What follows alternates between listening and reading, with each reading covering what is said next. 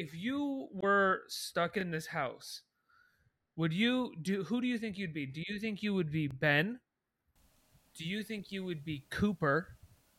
Or do you think you would be? I mean, if you're just the men, if you feel like you'd be one of the women, feel free to say it. Ooh, No gross. No, of judges. course not.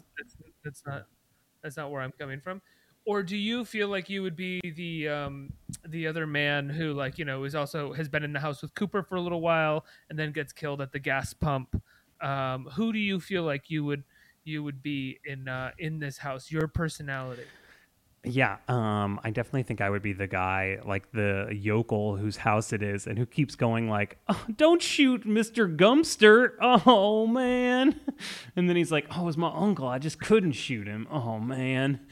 And then he like gets blown up accidentally trying to like unlock something in a really stupid way. Like, yeah, like 100%. That is what I would be. I would be that person. Yeah. What about you, Ricky? Who would you be? Who would you be? I think I would be I think I would be the wife of Cooper. And I would be like, "Hey, we should go talk to those people up there."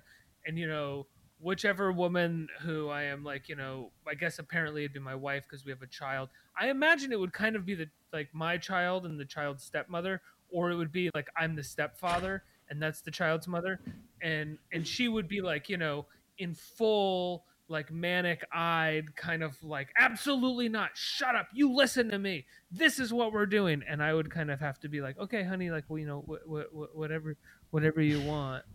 And then I would die at her hands, or at the very least at her decision making, right, doing because some I was too scared to crazy step up. thing. But like, so you're like in the room going like, I don't know, I think we ought to go up there. And she's like, fuck you. And you're like, okay. And you just sit down and don't actually ever do anything about it.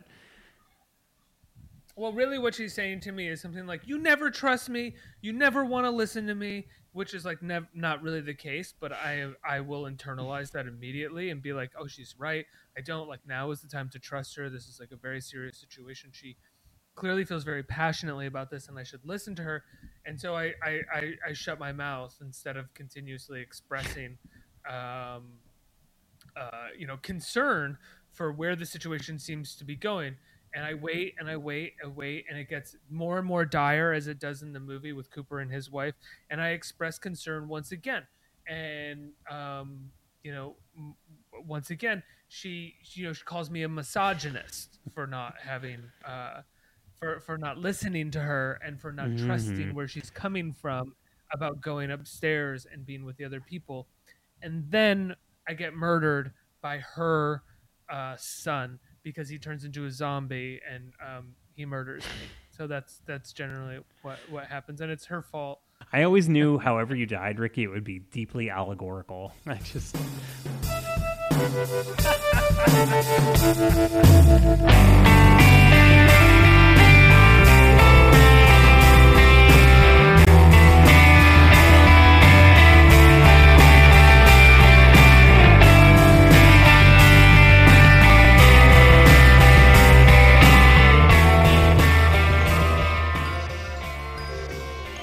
They came to pay their respects.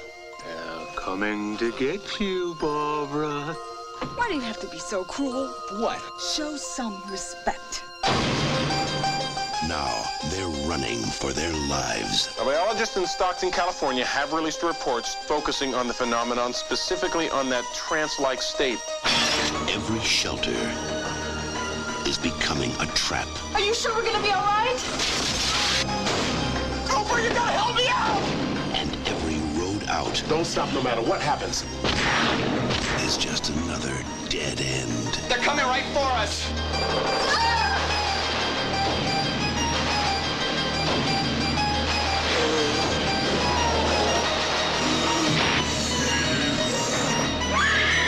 George Romero's Night of the Living Dead. Welcome to 30 Years Later. I'm your host, Ricky Camilleri. I'm joined by the co-host of 30 Years Later, Chris Chafin. Hi, Chris. It just sounded like an attack the way you said. I was trying so hard to not make it sound like an attack. I really tried. You're just This week, extremely in your head about it, and you fucked it the up. I have gist to of say. this podcast is that we talk about a movie that came out 30 years ago this week. This week being the week before Halloween. Obviously, we're talking about a horror movie, and this week's horror movie from 30 years ago is Tom Savini's 1990 Night of the Living Dead remake. Tom Savini being the actor and very famous makeup effects artist who did the makeup effects for Romero's Dawn of the Dead, for Romero's Day of the Dead, for Maniac by William Lustig. He is also in From Dusk Till Dawn by Robert Rodriguez, clearly as an homage to the work that he had done as a makeup effects artist. I think he did the makeup effects for Romero's Creep Show. An incredible makeup effects artist, one of the legends, and he decided to direct this movie, co-written by George Romero and produced in his words by some assholes who completely ruined the movie.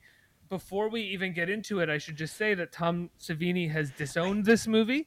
He has said that the producers fucked it up completely. That I think he called them two dumb fucking two producers. dumb fucking producers. 3 days before the movie was starting to shoot, or 3 days into it, I can't remember. His wife filed for divorce, so he was not in a very good state while shooting the movie. The MPAA was waiting for the movie and completely neutered it apparently and cut out, according to him specifically, every exit wound shot in the movie. So what the movie ends up boiling down to is a very neutered version of what he would have made. And it's important to note the exit wounds, because if you've ever seen Dawn of the Dead, which he worked on the makeup effects for, and is Romero's sort of bigger budget, I would never say big budget, but larger budget sequel to Night of the Living Dead, it is filled with exit wounds. They are obsessed with the exit wounds coming out of the heads of all these people. Well, it was like a new thing. It was like something Tom Savini invented, basically, Exactly. right? I mean, and to think that was like years, like what, almost 10 years before this movie. Well, like, and to think, and what he could have done 20 years. with the advancements. 19, Really? I mean, Dawn of the Dead, I want to say was Dawn of the Dead was 78. Okay, so yeah, 12 years. Oh my right, God. You're right, 78. I thought it was a little bit earlier than that. But like, dude, to think what he could have done, you know, Tom Savini, I'm sure that was with like no money. Like they were, that's the one they shot in the Yes. mall, right? Yeah, although they're shooting in a mall like just when it's closed in the middle of the night. That's all they could get permission to That do. one, And, one like, to me, for my money, is the best of the Dead movies. Like I Yeah, know it's that great. It's great. Night of the Living Dead is the original. It started it all, but I think the sort of the best depiction of the thesis and the idea behind the Dead movies Right. is Dawn of the Dead. I love that movie with, like, I mean, it's one of my top 10 movies. I think I love it so much. It's great. I mean, it's funny for me because I actually saw the like remake from 2004 or whatever, which Tom Savini is in, by the way, before, like way before I ever saw the original. And I saw that movie so many times. Like Ving Rhames and Sarah Polley are in it, and also the dad from Modern Family. Anyway, I've seen that movie like so many times. I really, really love it. That when I finally saw the original Romero version, I have to say I was like, I don't know. I mean, it's not as good as the remake, which I realize is not the correct film opinion to have, and I'm working every day not to feel that way, but I kind of do feel that way. I know that I should be accepting of where you're coming from, because you as well recognize the wrongness of that opinion. But Right. I have to say, I can't hold it in. I have to say, fuck you. Yeah, sure, fine. Yeah, that's fine. because- I get because it. You know, The, I do get it. Let me just say, I totally get it. But I'm just living my own life and living out loud, and this is what I've got to say. and I love Sarah Polley. I love Ving Rhames. I actually do like that Dawn of the Dead remake. I thought they did a pretty good job. And if you and obviously, like, there would be no Walking Dead without Night of the Living Dead, blah blah blah, or Dawn of the Dead. But there really would be no Walking Dead without the Dawn of the Dead remake. Like that is clearly Right. the step to the TV show, the mainstreaming of this horror trope. But This specific kind of zombie that they have in that movie, which I think became like the standard. I mean, obviously, it's the same kind of zombie that's in all these other movies, Night of the Living Dead. But the zombie in the Dawn of the Dead remake completely diminishes the metaphor of the zombie in the original Dawn of the Dead. The Right, original Dawn of because it's not like they're like consumers Yes. returning to their, shuffling through their existence. They you are know, zombies. They are zombies, and they are Right, like, exactly. yes, resorting to a memory of some kind. Right, like they're hunting for something. Did you ever read that Colson Whitehead book about zombies? No, I'm dying to. I actually am like because I love Coulson, but I haven't read that book. Zone 1. Yeah, I read that. It's very, very also hits that metaphor very hard. He comes up with this whole thing that like there's a certain kind of zombie that just does a thing that they remember doing. And they go to their office and they like sit in their office chair and they just sit in their office chair forever. Or like maybe their like arm is broken off because they keep like picking up the phone that isn't there and they're just like slamming their hand into the desk over and over again. Like that kind of stuff, Wait, really? That's in that book? Because have you read Severance? No, the Ling Ma book. No, I haven't. Yeah, I mean that's what her zombies do in that as well. Yeah, that's in Zone 1. Yeah, definitely. So, Chris, I have to ask, like, first things first. This is 1990 remake. Obviously, we're prefacing all of this with the director of the movie wasn't working with all of the tools that he wanted at his disposal. It's not the movie that he wanted to make. So let's just talk about first things first. Like, what was there anything that you liked about it? Well, great question, Ricky. And before I get to that, let me just say, so like you're talking about Tom Savini and like. He didn't get to make the movie he wanted to make, and the whole situation about why this movie exists is very weird. It's basically like because of some contract problems, George Romero didn't feel like he was making enough money off the back end of Night of the Living Dead, and he was in all these court cases forever, and it's all so convoluted. It's like, well, no, hold on. I don't mean to interrupt you. The major issue that the company that they originally released it through forgot to copyright the movie.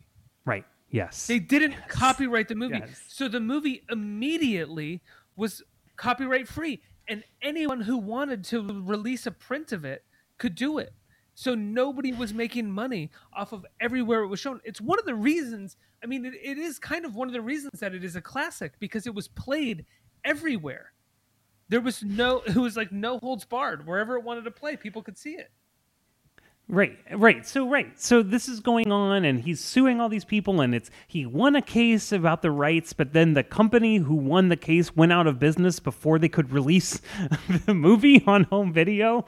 So it was like it's completely insane. And so eventually they were like, just decided to remake it. They're just going to remake the movie, and then like this will be the version of Night of the Living Dead that everybody can talk about.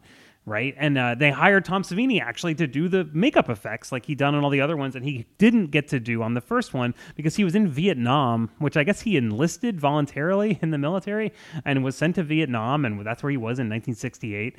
And so he was very excited to get to do the makeup effects on Night of the Living Dead.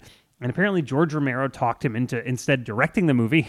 And then George Romero left and went to Florida and was working on some other project, and then Tom Savini and these two fucking producers are having to like knock heads about what the movie should be, and it ends up being this complete fucking disaster. It's like really cruel personally to Tom Savini, this whole thing. So it's like, yeah, it's just weird. I mean, you're talking about like, it's like you said, it's almost exactly a shot-for-shot remake of the first movie, although it does have a bit more of like a badass woman thing going on, like than the first one. Like it turns, what's her name? Margaret. Barbara. They're coming to get you, Barbara. They're coming to get you, Barbara. Yeah, exactly. She's like into like a badass woman rather than she's like a proto Terminator 2 Linda Carter. Like she's wearing like a tank top. She's got a bandolier on. She's like shooting people in the head with a rifle. She's wearing these cool ass like military cargo pants. There's like a funny scene. She's wearing this skirt the whole time where she like takes her skirt off real sexy, and then she like puts on these badass fighting zombie pants, and then she's like a complete badass for the rest of the movie. The thing is that Tom Savini and her went to college together, and she's a stunt woman. And so Patricia Tallman, she was Laura Dern's stunt woman on Jurassic Park. Like, that's her big thing. But I will tell you, Ricky, do you know what else? She was in more than 50 episodes of Star Trek between like various different Star Treks, and she was also the star of this sci-fi show from the 90s called Babylon 5. I gotta say, Chris, I did know that, but I wanted you to get the chance to say that, right? Okay, I would never deny someone the chance to get off. And you know what's funny, too, is that the other star of the movie, Tony Todd, is also in a bunch of Star Trek. Like, he plays Worf's brother in The Next Generation and Deep Space Nine, and he plays a couple of other aliens here and there. He plays an old Jake Sisko in a really great episode of Deep Space Nine. So you got to wonder, they must have been on the same episodes together sometimes, and they're like, oh, look, it's a zombie. Or they were like, hey, remember that movie that we worked on where everyone was really mad at each other all the time? And you're like, yeah, that sucked. I really don't want to think about it. Thanks for bringing it up. Yeah, I'm sure that set sounded like it was a nightmare for everybody involved. I mean, if your director is talking about being that miserable, there's no way anybody else is happy. And they also totally fuck up Ben's ending. Like, we'll talk about it later, but like, I mean, a lot was like said in the original movie without even really realizing they were saying it, I think. Whereas in this one, they felt like they consistently wanted to deny saying anything. They were trying to remove any kind of social context. Well, I guess like the rich people are bad. I mean, that's happening. So that's like a little bit of social context. Who are the rich people? The Cooper and his wife? Yeah, don't you think? I mean, she's wearing pearls, Ricky, for God's sakes. I know. I didn't like that, though. Like, having just rewatched the original afterwards, I will say one of the things that I liked about the original is that Cooper is human. Cooper is, he's not a great guy, but he's not like the guy in this. The guy in the 1990 remake is a used car salesman piece of shit that, like, if you were trapped in an elevator with him for 10 minutes, you'd strangle him. I mean, I actually couldn't remember because I haven't seen the original in a while. Like, is he coded as being like rich? Like, this Cooper's coded as being rich? No, not really. I mean, he's just a guy. Whereas in this, right, he's like wearing a suit and a tie, and like his wife is wearing pearls and an evening gown or something. It's like they came from kind of like her christening or something, because the girl is wearing a white dress. So maybe that is supposed to be what it is. No, he's just a guy who, in the original, he's just a guy who, like, he thinks that being in the basement is smarter than being upstairs. And that's really it, right? He's not a condescending prick about it. That's just what he believes. And then there's one line when he's in the basement where his wife says, "Oh, it's more important for you to be right than it is for you to like do what's right." That like gives you a sense of like who this person is, but the actor never plays that. He plays something a bit more like a nuanced and human than that. Whereas the actor Tom Towles in this remake, he very much plays consistently, without fail, a nonstop condescending prick that you're like, just shoot this motherfucker. I have to say, I didn't realize it at the time. I didn't recognize him, but he is Otis in Henry, Portrait of a Serial Killer. Oh, really? Unreal to me. Well, speaking about this, like, whatever, it's a zombie movie. Inevitably, and it is the template of all zombie movies, because as we're saying, it is basically a remake of Night of the Living Dead. I mean, I did find myself wondering, is it like, who do you think was right? Would it have been safer to stay in the basement, or would it have been safer to stay up in the house? I think by the end, neither was safe, right? Because you're like inevitably trudging towards death. Because he has to leave the house to go to the basement, and then by the time he comes up from the basement, he's a zombie. right? When we meet him again, he's a zombie. Right. Whereas in the original, he does go to the basement. I mean, this is what's so fucked up about this remake. Ben in the original, I mean, it really is. It's the fatal flaw of the remake. I mean, there's a lot of flaws, but this is the fatal flaw of it, which is in the original, Ben, like everybody else gets killed, and Ben goes to the basement. That's where he hides. He starts hearing gunshots because the whole town has gathered and they've turned into a posse and they're killing the zombies together. And so he starts hearing gunshots and he comes upstairs and he's alive. He's not a zombie.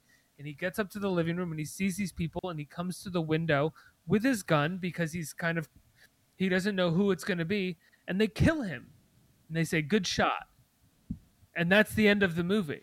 They kill Ben, right? But he's alive. He's not a zombie. In this, he goes to the basement and then he gets turned into a zombie. And I mean, it's just constantly having your cake and eating it at the same time. No one wants to make any clear narrative decision here, right? No one wants to make anyone the bad guy, even though, you know, Tom Tom Tom Terrell, Tom Towles, excuse me, is playing consistently the bad guy. Well, I mean, I agree with you that it's different and it doesn't make the same point as the original. It doesn't land in the same way, and it's baffling, right, that it is done that way. But I think what is trying to happen in this movie is, I also think Ben, like, so we're saying Cooper is coded as this complete asshole and he's like a real piece of shit. But like Ben is also in this version, like, I feel like a lot more aggressive, and often I found myself in scenes thinking like, well, they're both just acting crazy. And I think that's a lot of Tony Todd's performance. He's very intense. And like, but it kind of shifts the focus onto Barbara. Like, Barbara is the protagonist now in the movie. You know what I mean? And we're supposed to think like, oh, the Cooper and Ben are both wrong. Like, they're both two sides of the same coin. They're both like hyper masculine and like they think they know best, and they're screaming and shooting at each other. And it's kind of trying to posit this other way of doing things, which is represented by Margaret, which I don't know exactly what she's representing that's different, but it just like being a little more sensible, I guess. I agree. There is something. Tony Todd's performance is a little more aggressive than Ben. But I think that's because they changed the end. They changed the climax. But there's something within this movie that, like, they don't trust the text as much, right? So they have to hammer it a little bit Right. more. Cooper has to be more of an asshole. Ben has to be more correct, and so that's why they have to come to this sort of these blows at the end where they're shooting at each other over the staircase, right? Where that's maybe where you get your kind of like wealthy poor as well. Ben's on, or Cooper's at the top of the staircase shooting down at Ben, and maybe if you wanted to read some sort of class or racial context into that, you could, or subtext into that, you could. I don't really think it's there. Apparently, according to Romero and the folks who made the original movie, the racial subtext wasn't there for them. They just cast that guy because he came in and they liked him the most. That seems crazy for me. In 1968, like in the middle of the fucking like civil rights movement, and like they were just like, oh, we have no thoughts about this at all. Yeah, exactly. I find that very hard to believe.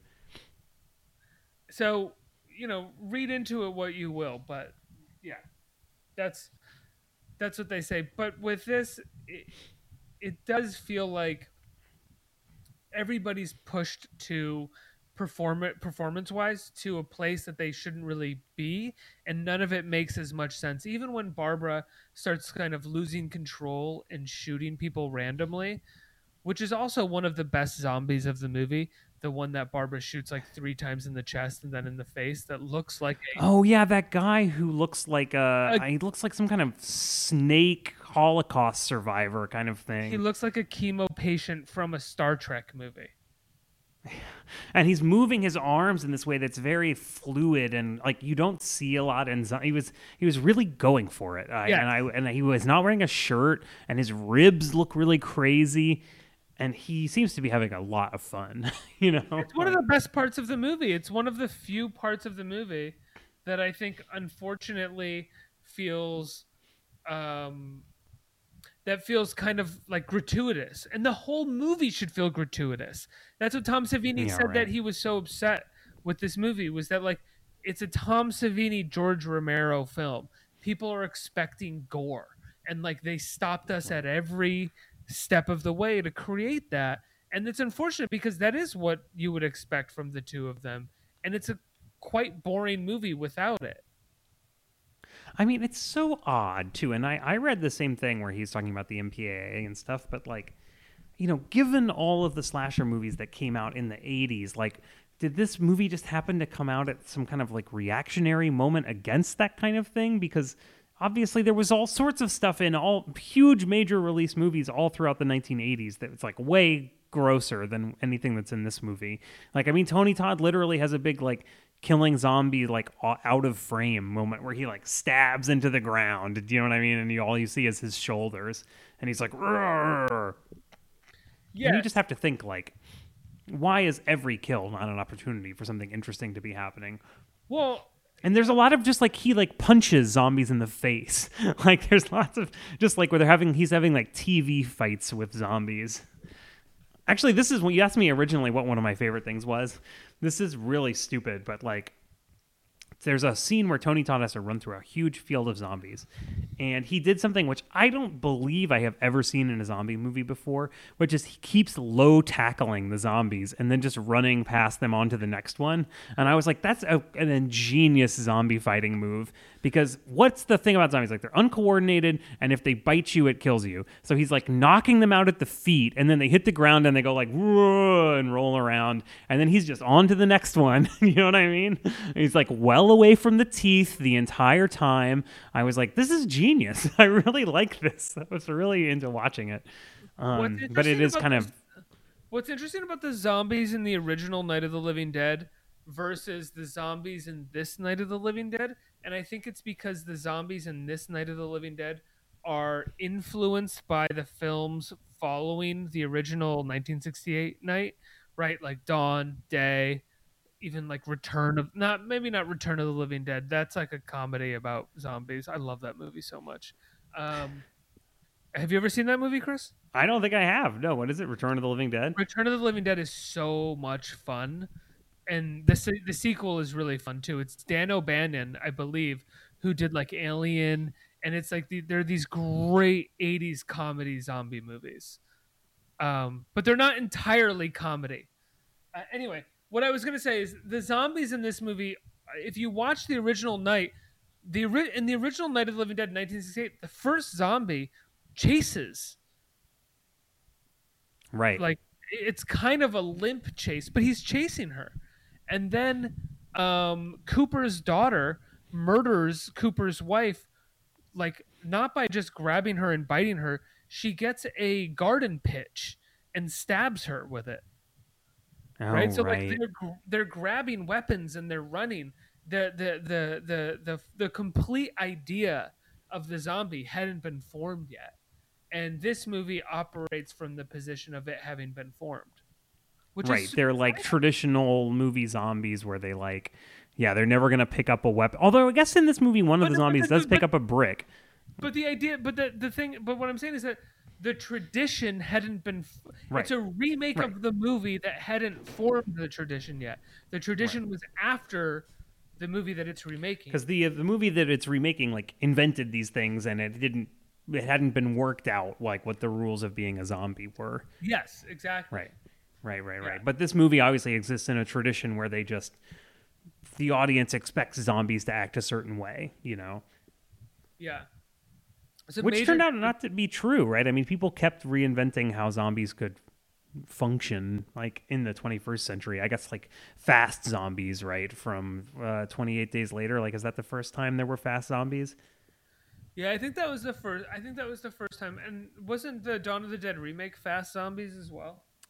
I think they were like kind of fast. I think forget they were now. fast. I think they were fast, yeah. They were like scary monsters, not just like dead people.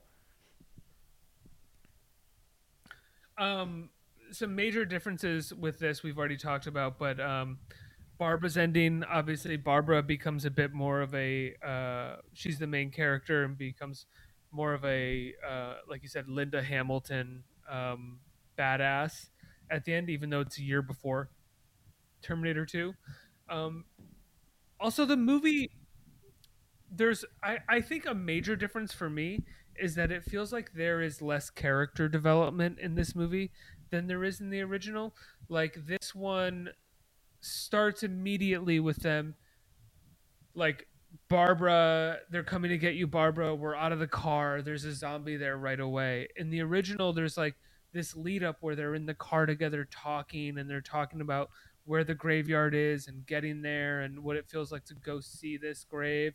And then it starts to build up to that. And then even in the house, there's more feelings about what all this means, where it feels like this remake kind of bypasses that because it assumes that everyone knows about zombies and about this whole idea, so it doesn't have to do as much work. But that work in the original is actually character work and not just plot work, and it kind of helps the story.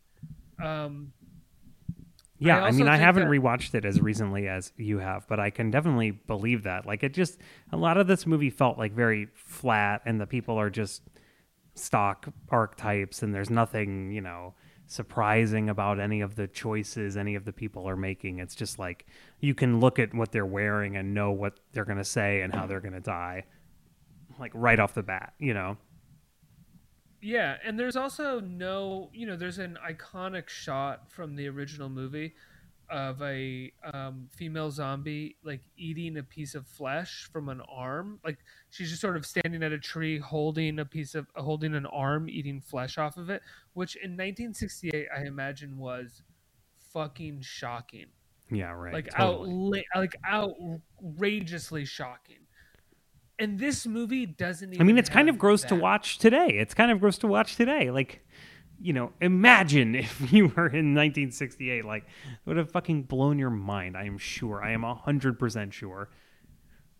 There isn't even a scene. There's one moment where the zombies are like kneeling over a body eating it in this, but even that is like shadowed and covered up where it's like, my god, it's 1990. We've seen Day of the Dead. We've seen like Dawn of the Dead. They're pulling guts out of bodies. Yeah. They're like, it's as gory as you could possibly make physically at that time, not even censorship wise, physically you could possibly make Yeah, Tom at that Savini was time. like inventing new ways to, like, apparently a lot of the stuff on that movie, they were just kind of like improving, they would just be like, well, I don't know, we got like a hammer and we got like a tire, and they would just like try to figure out how to squish some prop head in a way that was like super, super gross.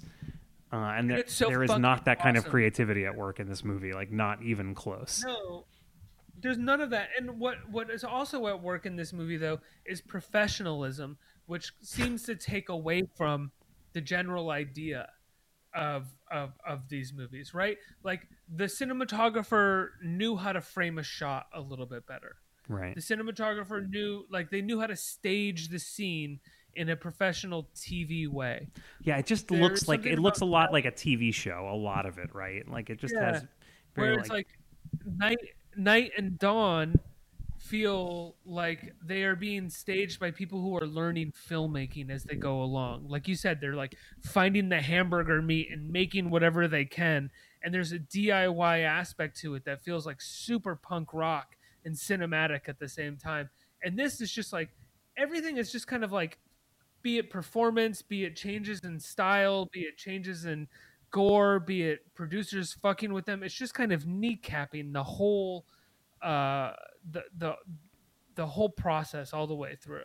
yeah, no, I mean, it just feels like a spooky thing you would see on TV in like 1990, like a really crazy episode of Zorro or something. I don't know. It doesn't have a feel of like, because I think the stuff you're talking about, the like improvisational sort of like DIY punk rock parts of the earlier movies. It makes them more impactful. It connects with you. It surprises you. You know, it does things that don't normally happen in movies because these are people that like don't know how to make a normal movie. So it's like it like really gets to you. Like I mean, and the shots you're talking about, like the shot of the girl eating the arm in the first one, like. In a better structured movie like that might not even be in the movie because it just kind of is just there to be weird. Do you know what I mean? And it's like, but it's great and it's so memorable and it's so, you know, like influential on decades and decades of cinema. But if you had a bunch of like TV producers and cinematographers who knew how to like structure the day, they'd be like, I don't know. I don't think we have time for this shot of this. It doesn't really connect to anything, and you know we're running along on this other setup. So like, let's just not do it.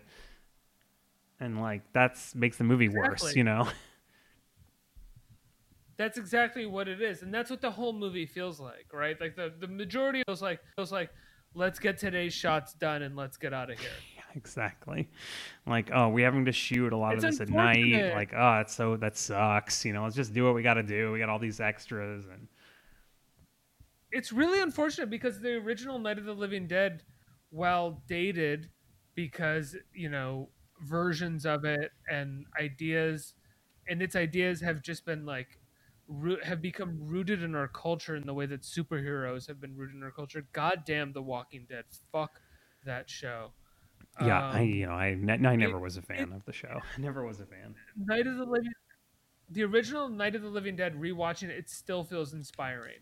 It still feels like get your goddamn camera out and make whatever you can and just like and just go for it, and it's a really beautiful. Did you see one cut of the Dead from last year? I think.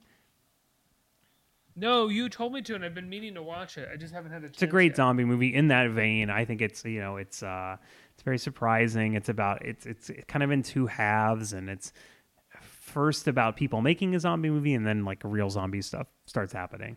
Not to give a spoiler, but it's just like brilliantly constructed. I mean, it is a little bit more professional, definitely. But, you know, if you watch the behind the scenes stuff of it, it's also isn't. Like, you know, it seems to be a little bit more professional of a movie, but it's actually like completely seat of the pants and they're just doing all sorts of insane shit all the time. There's a great video of them because it's like, they're shooting the movie. It's very complicated, but it's like there's a camera crew filming a camera crew who are the actors in the movie, but they're also occasionally we're watching the movie from their point of view.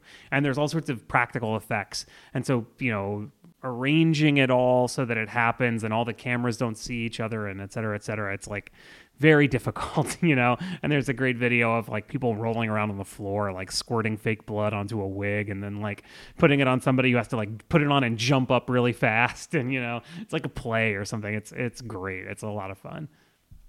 And the movie's good too. What is your favorite part of this movie? And what is your favorite part of the original? Well, you know, I mean, the remake is pretty flat. There aren't a lot of like fun or really super well done moments of this movie. One thing I thought of is just there's only a little bit of like cuts of zombies being gross, like you were talking about before, like them eating people's flesh and blah blah. There is a short sequence towards the end of the movie where there's a couple minutes of that, of zombies doing stuff, and obviously some of it is just the actors just doing whatever, right? And there's this one moment where there's like 3 zombies and they're all like eating flesh, you know. And there's one of them is this kind of like a little bit of a silly looking fat guy. And he grabs the one zombie is eating somebody like a disembodied hand. He grabs the hand away from it and sort of turns it around like it's a fun looking piece of corn or something. And the guy makes this kind of like amused face and does a little head waggle. Like he's basically like a cartoon licking his lips, you know. He's just shy of that. And I was like, see, this is fun. I wish we were just watching more of these like zombie actors just like doing some zombie stuff. Like this is, I was great and I enjoyed watching it. So my favorite part of the movie is kind of corny, and it's sort of what the movie was attempting to do. And I wouldn't necessarily say that I bought it, but that it's this actress who plays Barbara, it's her ending and who she becomes and the final moments of the movie where she's watching them all get off on like shooting and hanging these people. It's this interpretation of the final moments. There's a couple things Yeah. going on there that I like. One, I like what they did with Barbara Scared. I think that actress clearly fits that part so much better than what she had been playing for the first half of the movie or the first 3/4 of the movie. She's so bad. Where she's for just the like first 3/4 of the screaming and movie going as like this, running like, away from things and being terrified. Yeah. oh, yes, she's terrible. She's like really unwatchably bad. And then in the end, when she becomes this badass, all of a sudden everything makes sense and she works. And it's great to see this actress find something that she can do. But then also, you know, the final moments of the original Night of the Living Dead, which are they after they shoot Ben, are these still frames of men with like meat hooks ripping into the bodies and like dragging them and like really ripping into Ben and dragging him. And there's something horrifying, especially I imagine in 1968, about a group of white men grabbing a black body with meat hooks and dragging him, but isn't necessarily in this final moment. But I think what this movie lacks in its sort of credits, still based credits scene, it makes up for in these shots of like people just getting off on shooting the hanging bodies. Like they're just really like Well, so getting yeah, off on we were killing all of these people, which isn't, it's not exactly in the end of the original Night. You know, they're shooting bodies and trying to get to the house and talking about making it through, but they're not having a party over it yet. In this, they're having a party, which feels also like even more of the preface to Yeah. The Walking Dead than the Yeah, original this is Night the of the only part of the movie I've seen Tom Savini say like, "Oh yeah, well, we did get to do like we did get to do a little bit of kind of a sequel or add some ideas to Night of the Living Dead in this part you're talking about.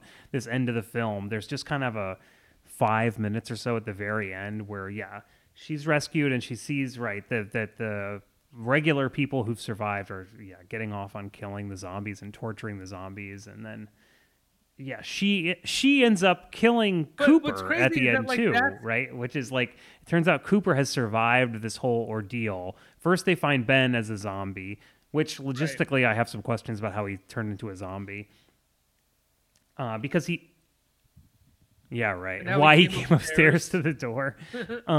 So they kill zombie Ben, and then she happens to go upstairs. She's going upstairs and looking around, and Cooper comes down from the attic. He's been in the attic the whole time. He survived. And he's like, "Oh my God, you came back for me." And then she just like shoots him in the head. and the other... Platoon style. She Willem Dafoe's Yeah. and she like Tom Berenger. Yeah, Willem and then Dafoe's the Platoon other- style. Friendly They're fire. like, she's like, "Another one for the pile." And it's like, that was pretty good. That was also pretty good. I thought mean, that was I liked terrible. that the movie made the choice that she killed this guy.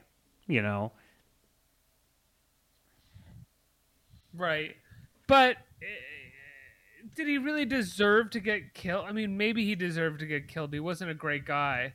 right? But Like, it would be a little don't bit know. braver if they didn't do anything to him and he got to survive. You know, and it just would. Also, what I wanted to say was that like this ending, this thing that Tom Savini said he got to do that was like a sequel to the original Yeah. was done in Dawn of the Dead. Like all of what, like this whole ending where they're hanging them and shooting them and having fun is in the beginning. Yeah, is I in was the thinking that first too. Like, scenes of and right Dawn down of to the Dead. fact that they begin this whole sequence with like a helicopter, and like Dawn of the Dead, the helicopter's always such an important part of the Dawn of the Dead. I was like, this is just all Dawn of the Dead. Like, why is this in this movie? You know, I don't know. Chris, I have to ask, what's the most because you know most of the movies that we're going to be talking about on 30 years later Or from the for the 90s. next 10 years, face that barrel. What? Well, what is the as most you 90s said thing about about some this other movie? movies that we've watched, like Mr. Destiny, in a lot of ways, it's not a very 90s movie at all, right? I mean, I gotta say the Lyndall Hamilton thing, the like centering the Margaret character, like making her into like a shotgun toting, zombie killing badass. Which I think works, and like you're saying, it suits the actress a lot better than the other part of the movie. And it is very prefiguring this kind of like Linda Hamilton character. Although I feel like that thing didn't become that much of a thing in the 90s. It didn't actually. I mean, you had Pulp Fiction.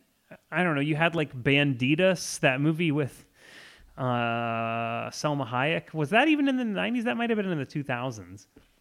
But yeah, I mean, it's a 90s thing because it makes me think of Terminator 2, but I actually don't think it became much of a 90s thing beyond that. Yeah, you might be right. I mean, most of the women in like they were like the stars of thrillers, right? You had like Sandra Bullock, who in the mid to late 90s was in the Pelican Brief, movies about the star of movies. Exactly. That's sort of what we got. Like or we got Sleeping with Instinct, Danger, I guess, Terminator 2, which is or Sleeping with the Enemy, yeah. Yeah, you had the woman in peril or woman or femme fatale. That's really what you had. And I think I mean that's one of the positives that you could say about this movie, that it was intentionally trying to break that mold in the sense that it was neither it's like an empowered, she's the sensible one and she's also the capable one, and she survives not because of some kind of weird like moral system that the movie set up like a normal 80s slasher, but because she like is smart and can shoot people in the head and like that's why she survives, which is pretty cool. I agree. I think it's cooler than what my 90s thing is about this movie. What is your 90s thing, Ricky? My 90s thing about this movie is that it is afraid of race. Yes, I mean, yes, sure, yes. Like think about what the movie did with with Ben in 1968 when it wasn't even thinking about race. Think about what a movie about Ben would have done in the 70s, or like I mean even Dawn of the Dead in the 80s, right, where there was a black main character as well. And then this, which is like, don't even address that he's black, don't even address the conflict, and then like let's not even kill him at the end where he's still alive, and like even play into the racial dynamics. Let's remove that completely. He's turned into a zombie. It doesn't mean anything. Like it's a seemingly like a fearfully post-race movie, right? Yeah, I mean it isn't, and the fact that like him and Cooper are having all these like really pitched fights with each other and end up like shooting at each other, and there's no racial element to this at all. There's no explicit class element to it at all. You'd think they would be taking especially Cooper would be taking any opportunity to say anything hurtful about Ben, but he doesn't. He's very respectful. And the end of the movie, I mean, like in the 90s, you didn't really have. It was very segregated, I have to say, right? You either had your token character in white movies, who was just a white character that died early on, or in this he does live on to the end, but he does die, but he is kind of like treated more as a token than he was in the original movie. Or you had your Menace to Society, or Boys in the Hood, or Juice, or New Jack City. You had black movies or white movies, and then white movies had a token character.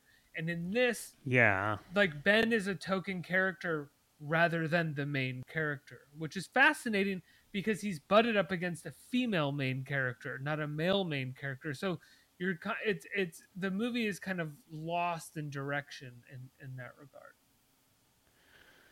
Yeah, and it's not concerned about his issues, this version of the movie, or really examining him as a character at all. I mean, he's sort of just another threat to our main character in a certain way.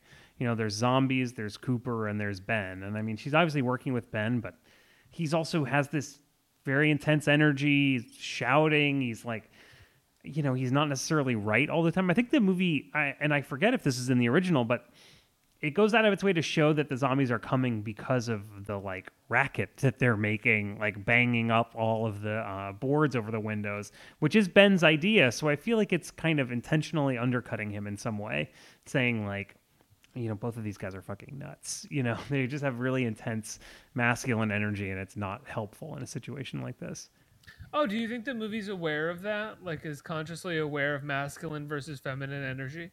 I think so, yeah, because I was thinking about it, watching these two guys like scream at each other, and then the main character, like I think at a certain point she's like yelling at Ben to stop, and then she's yelling at Cooper to stop, and like neither one of them will stop. Well, then I think that there's an aspect of the movie that's way ahead of its time in that regard. Yeah, I don't know. Maybe they were even smart more, people back then, you know. Maybe even more ahead of its time than like Terminator 2, which is like obviously a better movie, but Terminator 2 tries to transpose masculine energy for masculine energy for feminine energy, right? Like Linda Hamilton becomes a masculine character. She is a man, right? Embracing femininity, whereas the Barbara character in this ends up still being feminine while at the same time being the, for lack of a better way to put it, masculine character, classically masculine character of the piece. Right. Yeah. Yeah. Toting guns around. Yeah. Doing a lot of, yeah, exactly. Being a total, in the end of the scene, she's wearing this great military jacket. Looked great. Or I guess it's just a denim jacket actually, but it's got this, I don't know. Yeah. It would look good on her. You know, it was cool, but tough. In that regard, does that mean that the movie is good?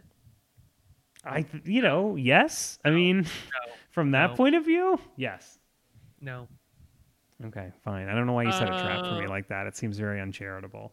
It wasn't meant to be a trap, because I was a genuine question that I asked to myself as well and then answered. Asked and answered, Your Honor. Yeah. I mean, do you think the movie? Do you think the movie is good for that reason? No. Do I think it's good? No. I mean, do I think it's like a good movie? No. I mean, but it's complicated because it's a remake of Night of the Living Dead. I mean, if you had never seen Night of the Living Dead and you saw this, I think you could get something out of it because it is almost exactly the same movie, you know?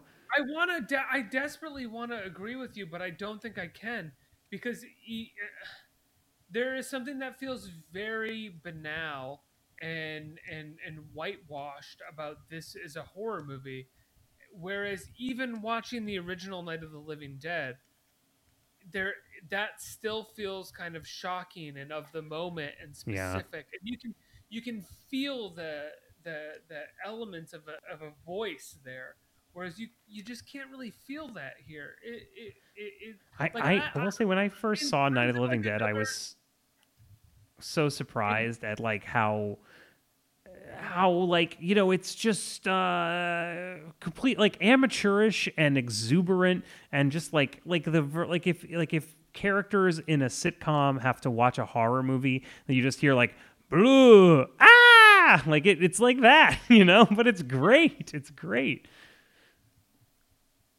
Well, you know, like I was watching this documentary on Criterion about the original Night of the Living Dead, and something Guillermo del Toro said about it, which is that like it was the first horror movie that really felt like all horror movies took place somewhere outside of your home, right? Transylvania or like Swamp World or something else, you know, whereas this one was next door.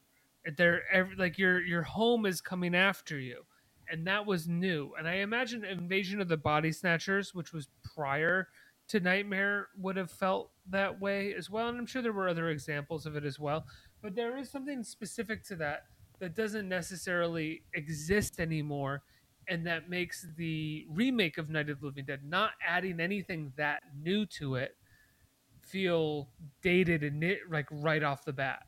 Chris, so I gotta ask, you know, it's been 30 years since this remake of a movie that came out 30 years before it, or 22 years before it came out. What has this movie from 30 years ago grown out of? This is actually a hard one. I mean, usually there's something you can really peg as being not something that would be done right now in movies. And I didn't feel that way watching this movie. I wasn't seeing like, oh, well, you could never do that these days. It was kind of just like, something about the way it was. I want to say something about the way it was bland, but that totally is something that would happen now, that you would remake a classic movie for some kind of complicated legal reason, and it just kind of isn't very good. Like, that just is timeless, completely timeless. So like, I honestly don't know. I don't know that I have one. Like, what do you think, Ricky? Oh, I think it's the blandness. I think there's no way that you would remake this movie without it being a shocking gore mess, right? Like even the remake that they made with Sarah Polley was kind of a shocking gore mess, right? It was meant to have at least a few moments of pure shock. This does not have any moments of pure shock. Yeah. There's no moments of someone eating a piece of flesh off an arm or like tearing out intestines or body parts to eat them. There's just no clear moment of disgust that this movie should have, and I think that is something that I think any producer, any producer of any intelligence would recognize. I feel like this still happens because I feel like what would happen now is people get in their heads about the audience segment for the movie, and they think that like we need to have it be rated PG or something. Do you know what I mean? And they would really neuter it, and you wouldn't really see any of the kills.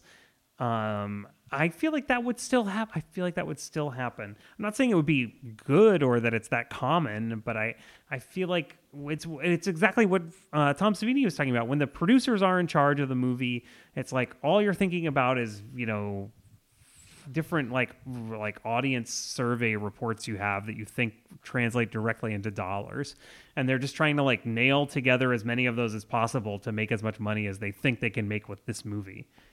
And like, I totally see it happening, that they would take out all the gore.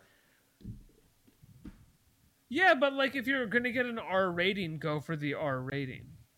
Yeah, I mean, look, I agree with you, but I think not everybody is as smart as us, Ricky.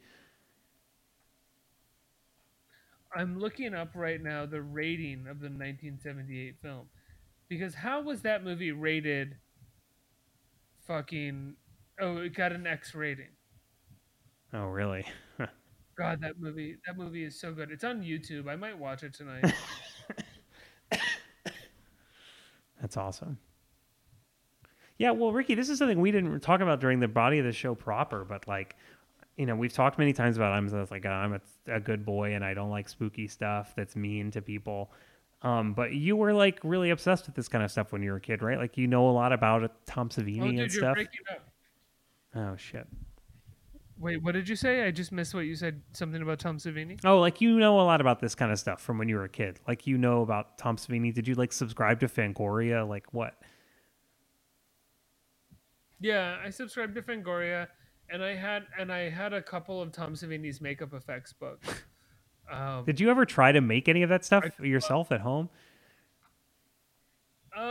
When I was in college, I made a short film about a kid that broke into his air conditioner and huffed Freon and went into a hallucinogenic nightmare where somebody was eating his brain.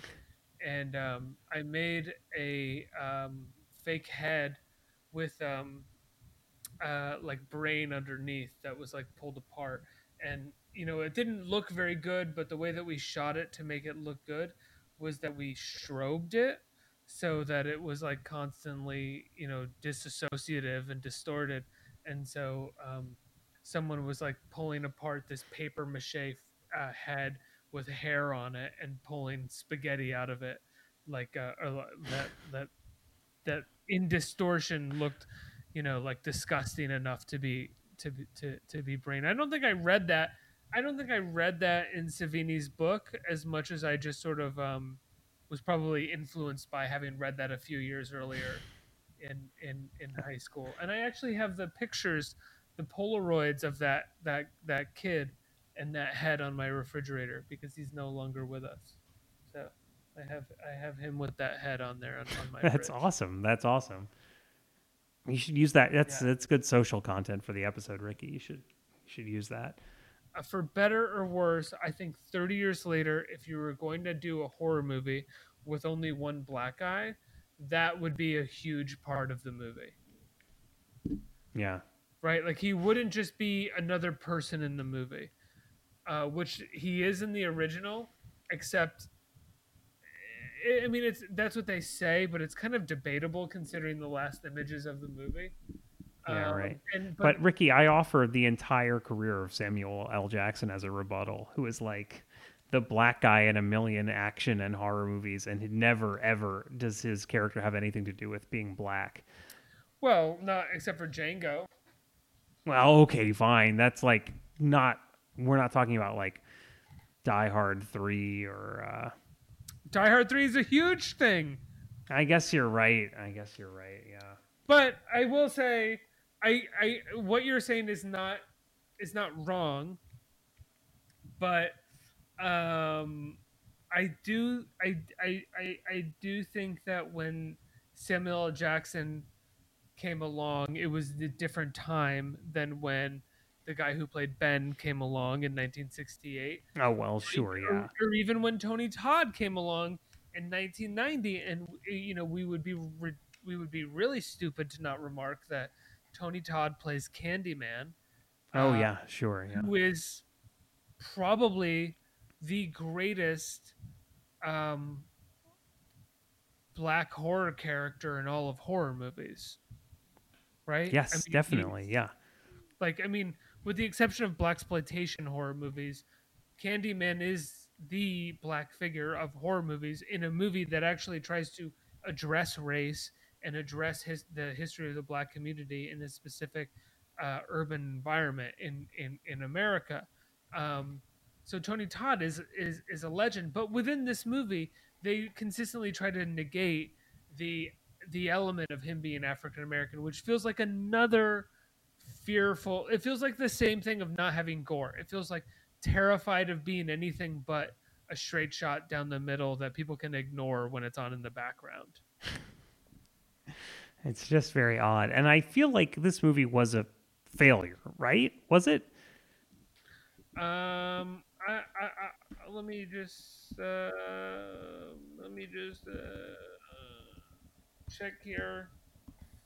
Who's this 1990?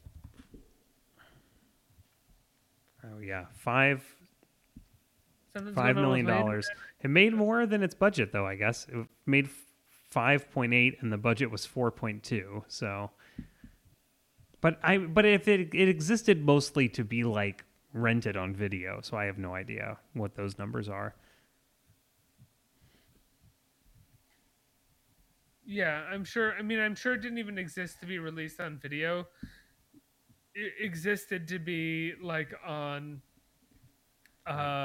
cable television. Cinemax And, stuff. Right. Yes, it existed for like cable television purchases. Yeah, I have no idea like what number. What did you say? 5 million? It said 5.8 million on like Google. And like in box office, yeah. Right. It was the 124th movie in grosses that year. 2 ahead of Leatherface, Texas Chainsaw Massacre. That's hard to believe, actually. You know? I might watch that tonight. Oh, damn, you got a fucking lot to get to tonight, Ricky. Like, I love watching bad horror movies, man. They give me horrible nightmares, but I love watching. Do they really? Do you actually have nightmares? Yeah, I actually have nightmares. Can I just interrupt to say I had a nightmare recently where I literally sat up in bed, and it was that I was like contributing to a student newspaper, even though I was my current age self, and they fired me for being a bad writer. And the woman who was my editor was just like, I mean, ugh. Like about like what my writing was like, and I was like, it made me feel so bad, and I woke up in a cold sweat. Chris, I love you. I have a version of that nightmare all the time. It's a nightmare where someone is like removing the veil from everybody else's eyes and going like, "You're terrible."